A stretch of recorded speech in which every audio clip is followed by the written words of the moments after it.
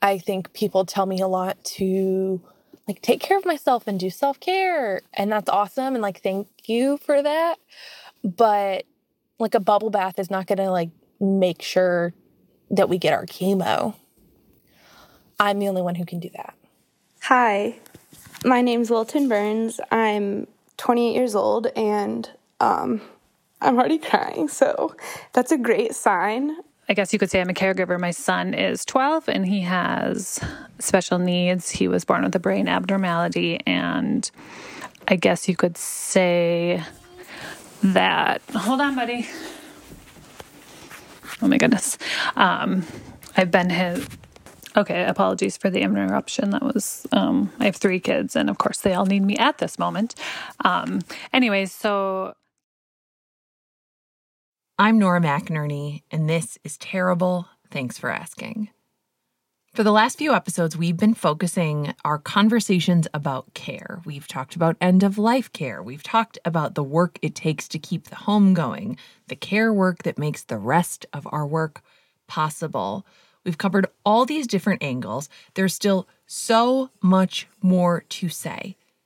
Because everybody's experience with caregiving is different, there's also so much in these experiences that is universal, that is just what it means to be human. And I know that we could absolutely do 100, 200, a million episodes on topics like this and never tell the same story twice. But for this episode, we asked for your stories.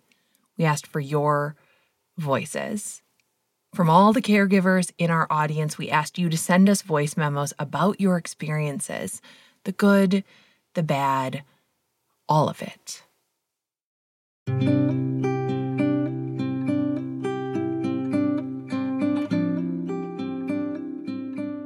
We don't all have the same 24 hours in a day. That is coming from a person who absolutely had, perpetuated that meme that said, you have as many hours in the day as Beyonce. You do not. No. You don't even have as many hours in the day as Nora McInerney, because I have a husband who does everything for me. So many of us have so many claims on our time. There is no such thing as extra time, especially in a pandemic. When this pandemic first started, I was seeing all this stuff on Instagram saying, what are you going to do with all this extra time? Don't you want to come out of this a better person with like ripped abs and a finished screenplay and a whole new you? And my question is, what extra time? There's no extra time. Just because some people are no longer commuting or no longer taking their kids to sports practice, our time was always overclaimed, overpacked. We were always trying to fit 36 hours into a 24-hour day. There's no more time. And what we've seen is this pressure to behave as if there is, when in reality, certain aspects of our lives at home, those certain stresses have expanded and taken up the room that they always needed. We don't have more time. So in this era of isolation, this era of a pandemic, when even hard things, which have always been hard, are compounded by the distance between us, by our loneliness, we wanted to hear, what does it look like to be a caregiver now? What is your day like?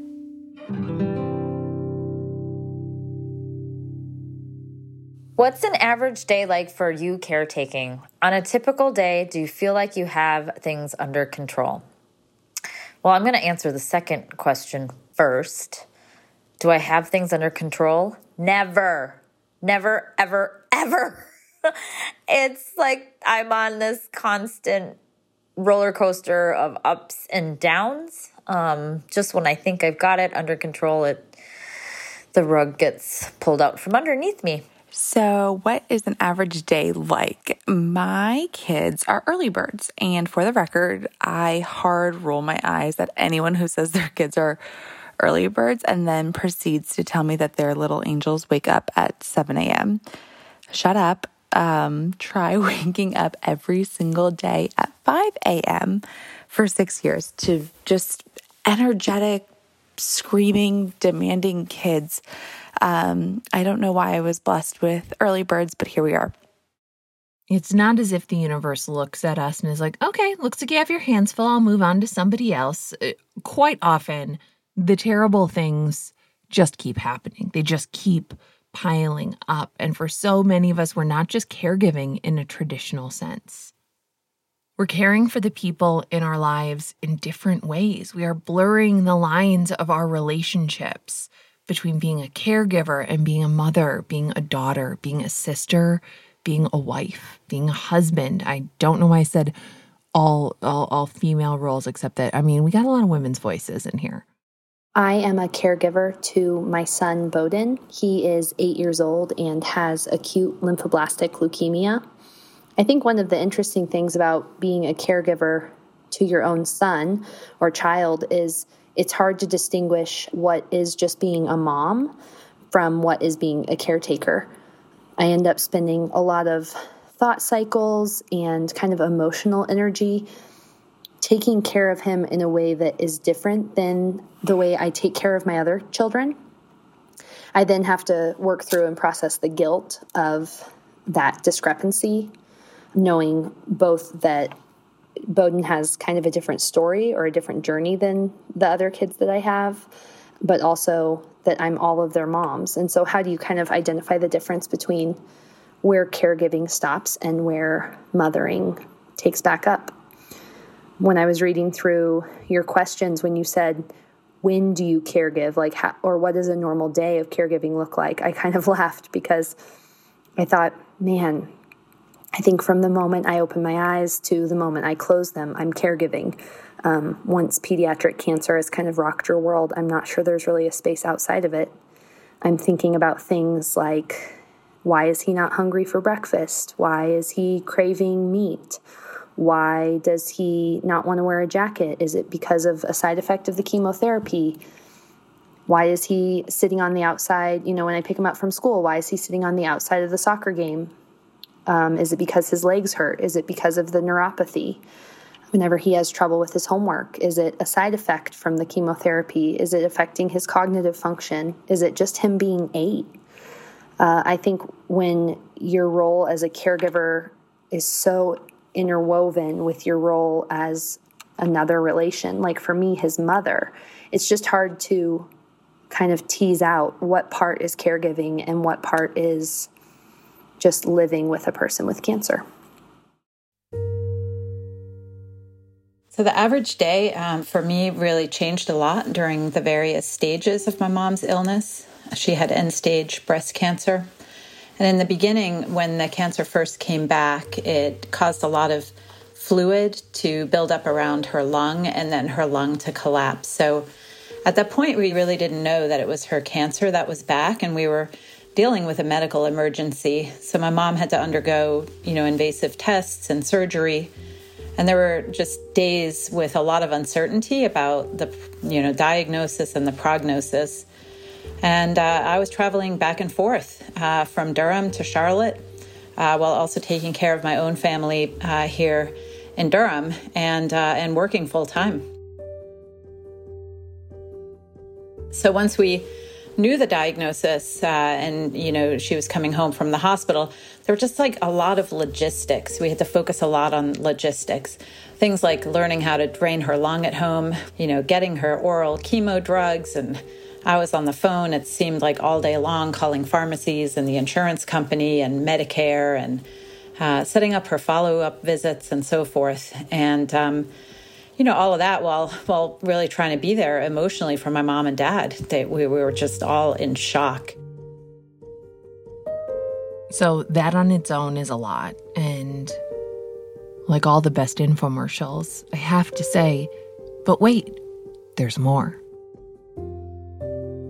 The relative calm part, though, was kind of short-lived for me personally, because it was also during this time that, shockingly, I received a breast cancer diagnosis. And it was the exact same cancer as my mom's. And almost in the exact same location as hers. That was a lot to take in. I remember the horrible day when I had to call my parents and tell them this news. Really, it was just unbelievable. And that was the worst, I think, having to tell my mom in particular. And worse still was telling my teenage son and my husband that now I had the same cancer. And, my son was old enough to be really aware that his grandmama was going to die from this cancer. And he had a lot of fear for me. And I had a lot of anger. I was so just pissed that I now also had this cancer. And, I kind of used that anger to sort of propel me through treatment. What are some of the hardest moments that come from caretaking?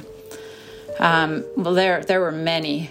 And two things really stick out. I think first, watching my mom refuse treatment for symptoms that could have been alleviated pretty easily. For her, that was unremitting pain and also nausea. And then secondly, disagreeing with her about the value of hospice. Towards the very end, when she was too impaired to make decisions, we did get hospice. And she was just aware enough to realize that we were moving her into a hospice bed and had removed her own bed. And she kind of woke up and stared up at the hospice nurse who came to do the admission. And in sort of a rare moment of lucid clarity, she said, "Are you here to take me away?"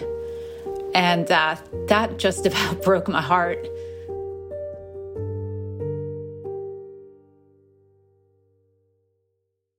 More than one thing can be true at once. And we know that it is an honor to take care of people we love. We know that it is a privilege to be able to do so. And that can coexist with grief. So over a year and a half ago, my daughter was born. She was life-flighted to the local children's hospital upon birth. She was diagnosed clinically with CHARGE syndrome within months after her birth. She has a lifelong disability of deaf blindness, so she's deaf and blind, both profoundly. She has a tracheostomy. She has a G-tube. She has a long list of medical complexities, and she's one hell of a badass. I love her to pieces. Within 5 months after that, September of 2019, my mom and ultimate best friend in this life passed away unexpectedly. So we had already been through one round of trauma and then hits another round of trauma. The pandemic hit in March. My husband and I both had been working through mental health struggle since my mom passed and after the birth of Sloan. And my husband passed away by suicide on June 2nd of 2020. So it really took the pandemic and my life to a next level. So I've lost my husband, who was my best friend of 13 years, my mom, who was my best friend of like 30, because, she birthed me. And then Sloan, who's my best friend of a year and a half. She's still sticking around. She hasn't gone anywhere. But she requires a lot of care. And all relationships are complicated. Even relationships with a person that you're responsible for, a person that you're caring for. I'm a single mom, and my 19-year-old daughter was born with neonatal abstinence syndrome because I was on methadone at the time that I got pregnant. I'm in long-term recovery now, but I had a long battle with substance use disorder. And so she was born with neonatal abstinence syndrome. And, she was in the hospital for 7 weeks, and her early years were really, really tough with that.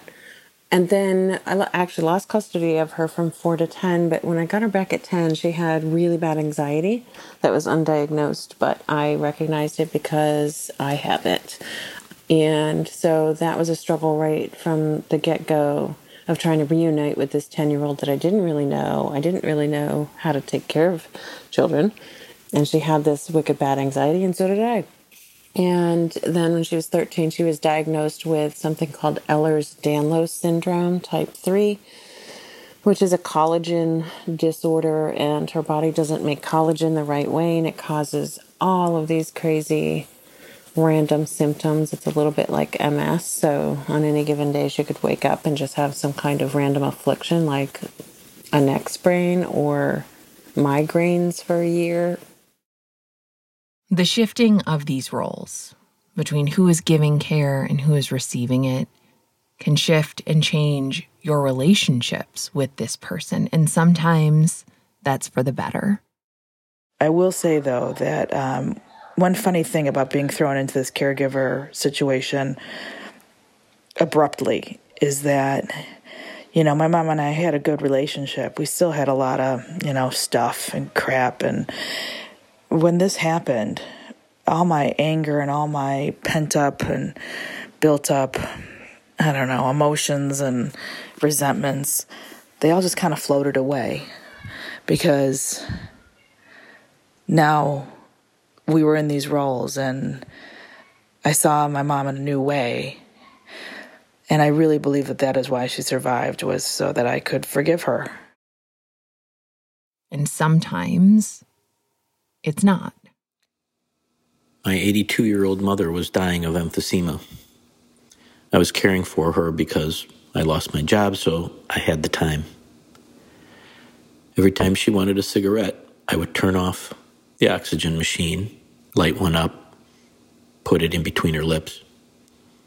Felt like the fucking executioner every time. I didn't have a good relationship with my mother towards the end of her life, but I came back into it and was now her caregiver. One night she looked over at me, sitting next to her bed, and said, "Larry, I think you need to clean me up." As I changed her diaper and wiped the shit off of her, we just kept looking at each other into our eyes. And when I was done, I walked outside into the alley behind the house. And I just screamed.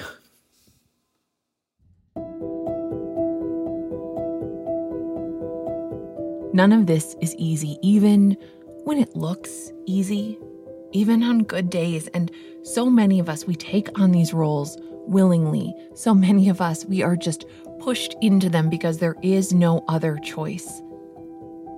So we ask the question, do you ever wish you didn't have to be a caretaker? This is probably the easiest question I'll ever have to answer. Yep. Do I wish I didn't have to be a caretaker? I wish every day I didn't have to be a caretaker. I want my life back. And it's so hard, and I feel so guilty because she's just constantly so thankful.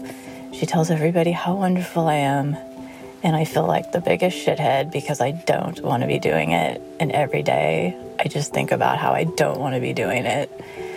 And I'm only 3 months into it, which makes it even harder. I didn't have a choice. It was just, I was it. My sister died 5 years ago, and her husband died a year ago. And so I'm kind of it. And there's really nothing I can do about it. No one ever asked if I was even capable of doing this. They didn't ask if I wanted to do it. Am I mentally stable enough to do this? There was nothing. It was just, they didn't ask if the house was going to be able to have a wheelchair. There was nothing. Basically, what I was told over and over is that she had 21 days that Medicare would pay for the rehab, and then that was it. She needed to go home. That's really all it came down to, was kind of money and the time limit she had, and then she had to be here.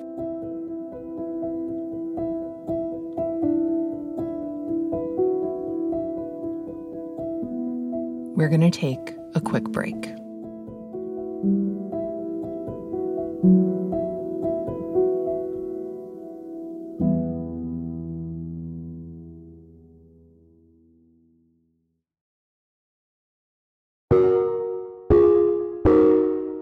We're back. And this week, we are continuing our series on care. We're talking about your stories. I want to take a minute here and just say that knowing so many of us, so many of our listeners are carrying so much, are giving so much of themselves, if everyone listening can just take a collective breath in and breath out and roll your shoulders back, do what my dad said, put them in their pockets, roll your neck. Think about all of the things that are on your plate right now. I am amazed by you. I am in awe of you. I appreciate so much the emotional and physical and mental workload that you're carrying.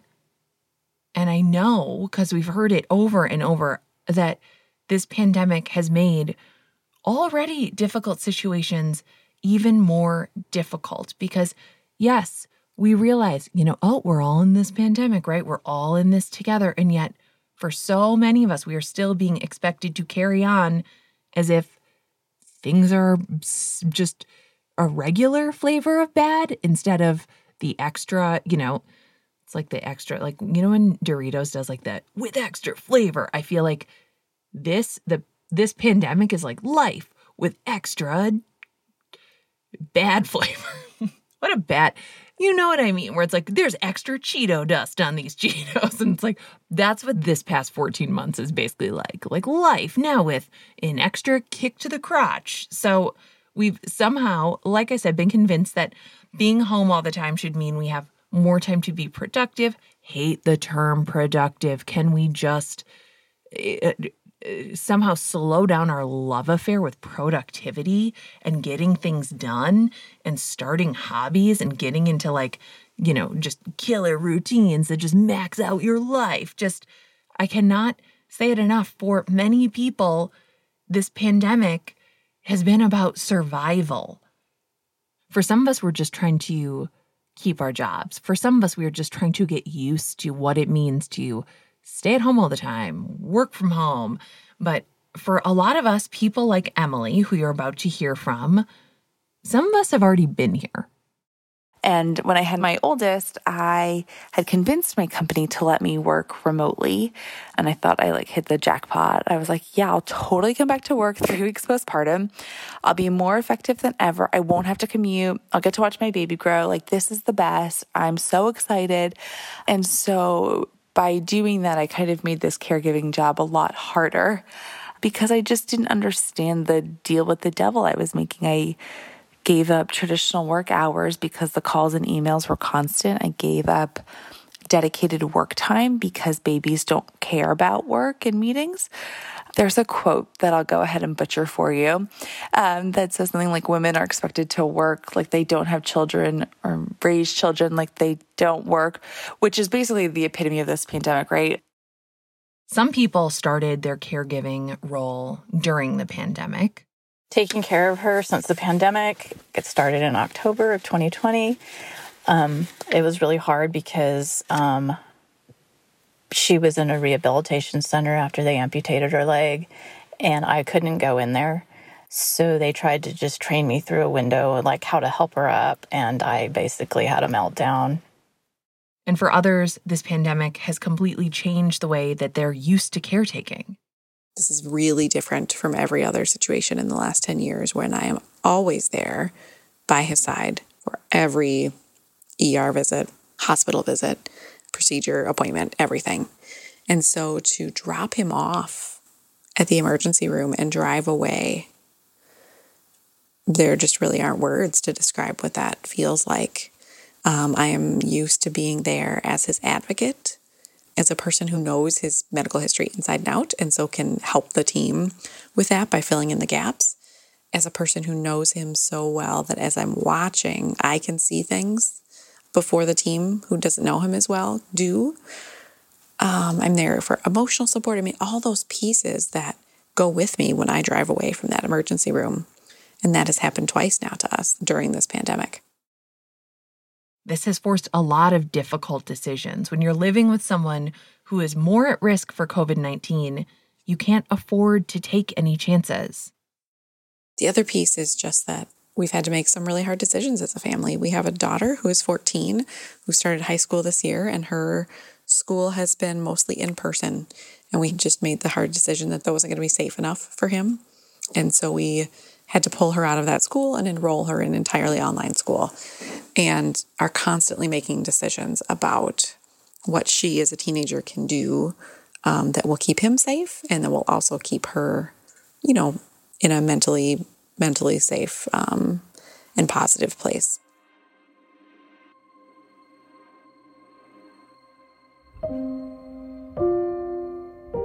This pandemic is changing the ways that we can live our lives and highlighting that losing those small things doesn't always feel like a small thing.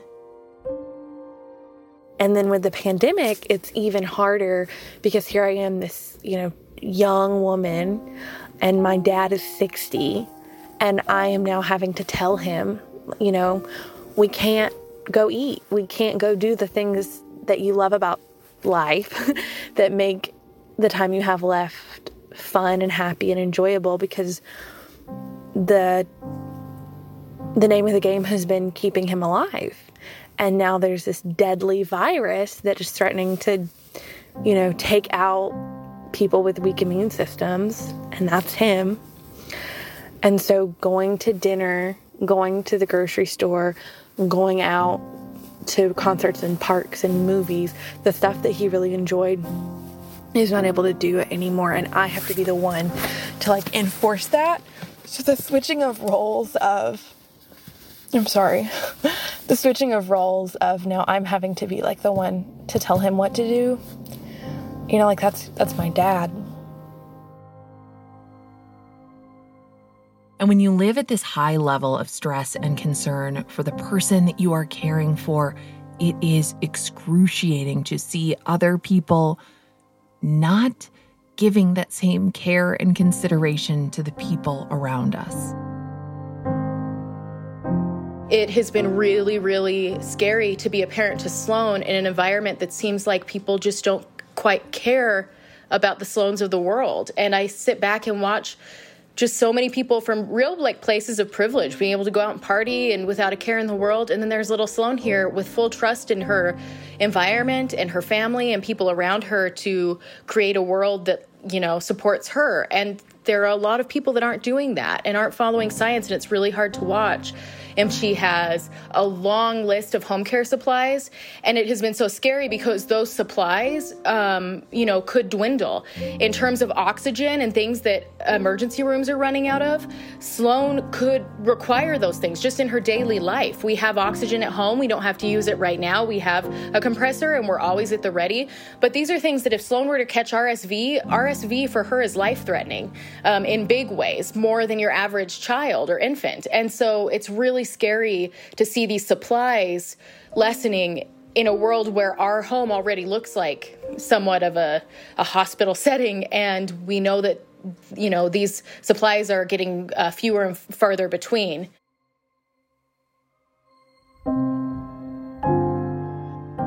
We'll be right back.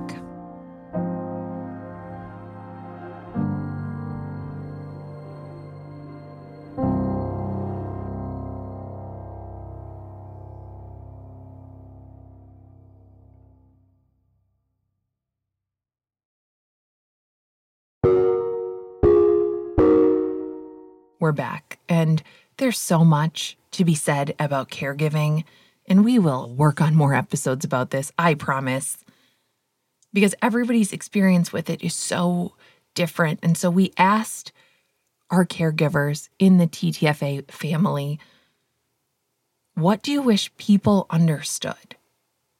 What do you need people to understand about caregiving, about your situation in general? And this is where all of us who are not currently in a caregiving role should really listen up. I think people tell me a lot to take care of myself and do self-care. And that's awesome. And thank you for that. But a bubble bath is not going to make sure that we get our chemo. I'm the only one who can do that. We might assume that they're going to get home health services or a home health aide or hospice care, but some families or patients can't afford it, or they just don't want it. And we need to find a way to make that okay too. Secondly, patient and family preference are so important. It's a central tenet really of high quality healthcare. And my mom valued autonomy more than anything else. She told us over and over she didn't want outsiders in our home. And though I have worked for so many years on national health policy about access to high quality hospice care, I had to make peace with the fact that my mom did not want hospice, and nothing I could say was going to change her mind. And we should probably name this final stage of grief. And it's not acceptance. I recently heard an interview with David Kessler, and now this final stage is called the finding meaning stage. And I definitely think I'm in this stage, and I suspect and I hope, actually, that I'll be in it for a long time. What I wish people understood about my situation, or about caregiving in general, is that I wish that they could see and understand that everything that has happened to him has also happened to me. That every diagnosis and appointment and procedure that I have been present for and I've been traumatized by. And that there have been 10 years of those stacking on top of each other.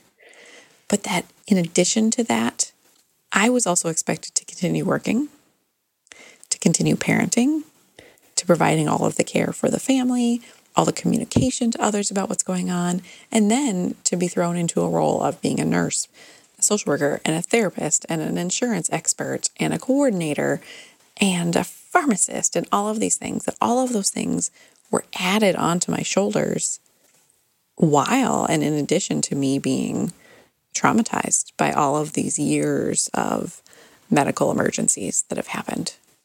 I wish that caregiving for the senior population in this country was different. I feel like seniors, they just get disregarded, tossed to the side, forgotten about, put away in senior homes, and never being visited or never being thought of. And it really is very frustrating. I've seen it in my parents' apartment building. I see it where I work.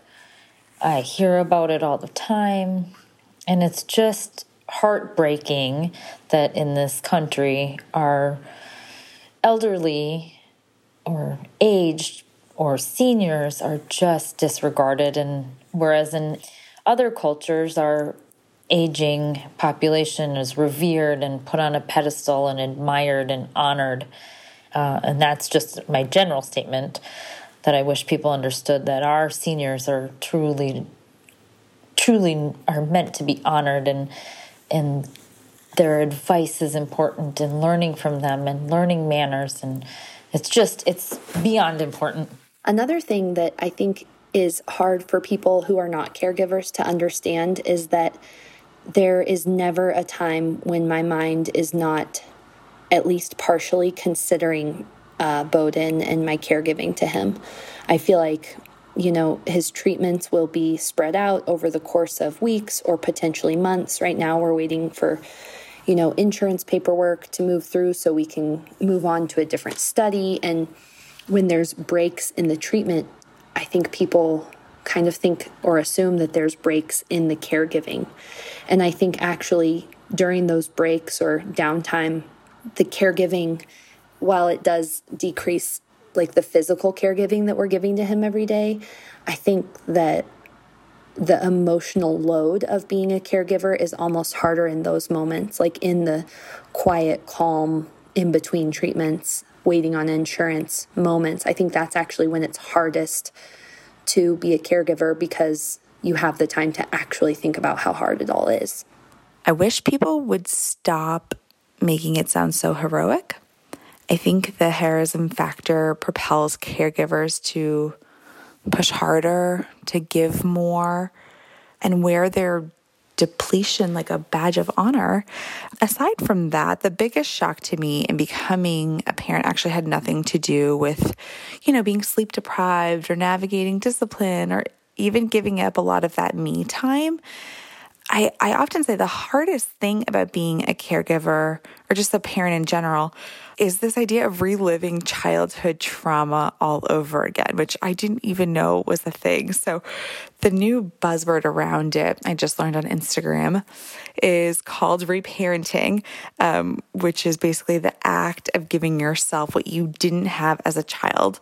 And this seems really common. I feel like particularly people before they become parents, right? Like people will say, when I'm a parent, I'm never going to yell at my kids. My dad was a yeller and I'm not going to be that way. And so kind of the problem with this is now, well, okay, so if your dad was a yeller, but that's all you knew, and so now you're triggered, right, by your kids. They're not listening. They're not cooperating. They're talking back. Your natural instinct is going to be to yell. And if you're suppressing that, now you're just experiencing kind of this level of anxiety because you don't know how to necessarily regulate that feeling or emotion. And so I just feel like caring so much about my kids' mental health and being so hyper vigilant to not sort of repeat some of my parents' mistakes or some of my own childhood trauma is really quite the balancing act when most days my basic needs aren't even met. And it's just truly one of the hardest parts that I just think nobody really talks about. What I wish people understood about caregiving or just like struggles, period, is that I'm not brave, I'm not strong, I'm not any friggin' thing. I'm just me, and I didn't choose any of these things. And just the fact that I get through a day doesn't make me special. It just makes me a human being with a will to survive. My perspective of, like, I almost died so many times, and I lived on the street for years, and I was in and out of jails and institutions, and I had lost all hope many, many, many times over. I have an incredible, beautiful, incredibly blessed life. And Sophie and I, in the pandemic, were just like, really? And then like our dog died, and we just always seem to have something. But at the same time, we also have a saying, and it's the new okay. So when something terrible happens or something is hard and we're like, it's all right. It's the new okay. This is what okay looks like now.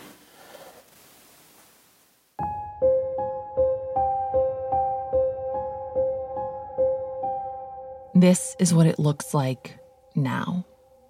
Hopefully not what it looks like forever, but this is now. You have a valid perspective. What you are carrying is just as heavy as you think it is. And for everybody out there who is responsible for taking care of another person, you are doing such a good job at such an impossible thing. You are not failing. If you are struggling, that is not a sign of failure. That is a sign that you are a person. You are a person doing something extremely difficult in a tough world, in a really just crap time in history. And from myself, from everybody at Terrible Thanks for Asking, and from everybody listening, we appreciate you so, so much.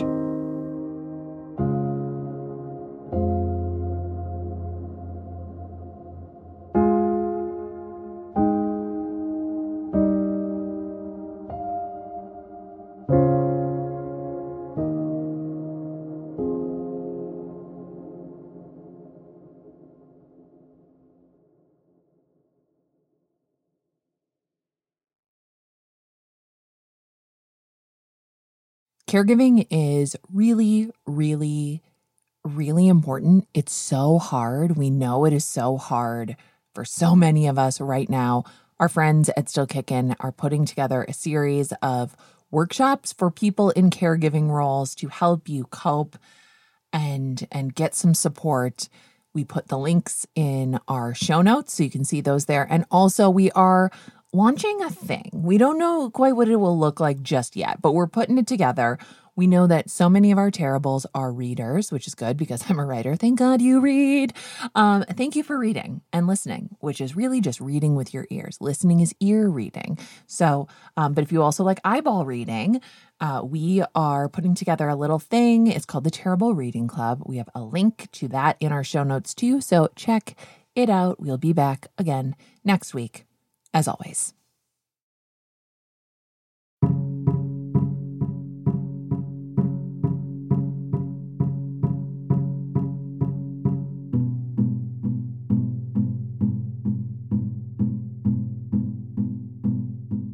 I'm Nora McInerney, and this has been terrible. Thanks for asking.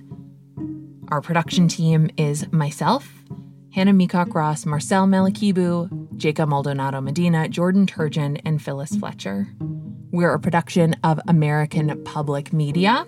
And what else do you need to know about us? Oh, our theme music is by Joffrey Lamar Wilson. We are a production of American Public Media. Public media means that we are supported by listeners like you, listeners like Alexa Lee, who donated because she likes our podcast and because the ads sucked her in. Thank you, Alexa.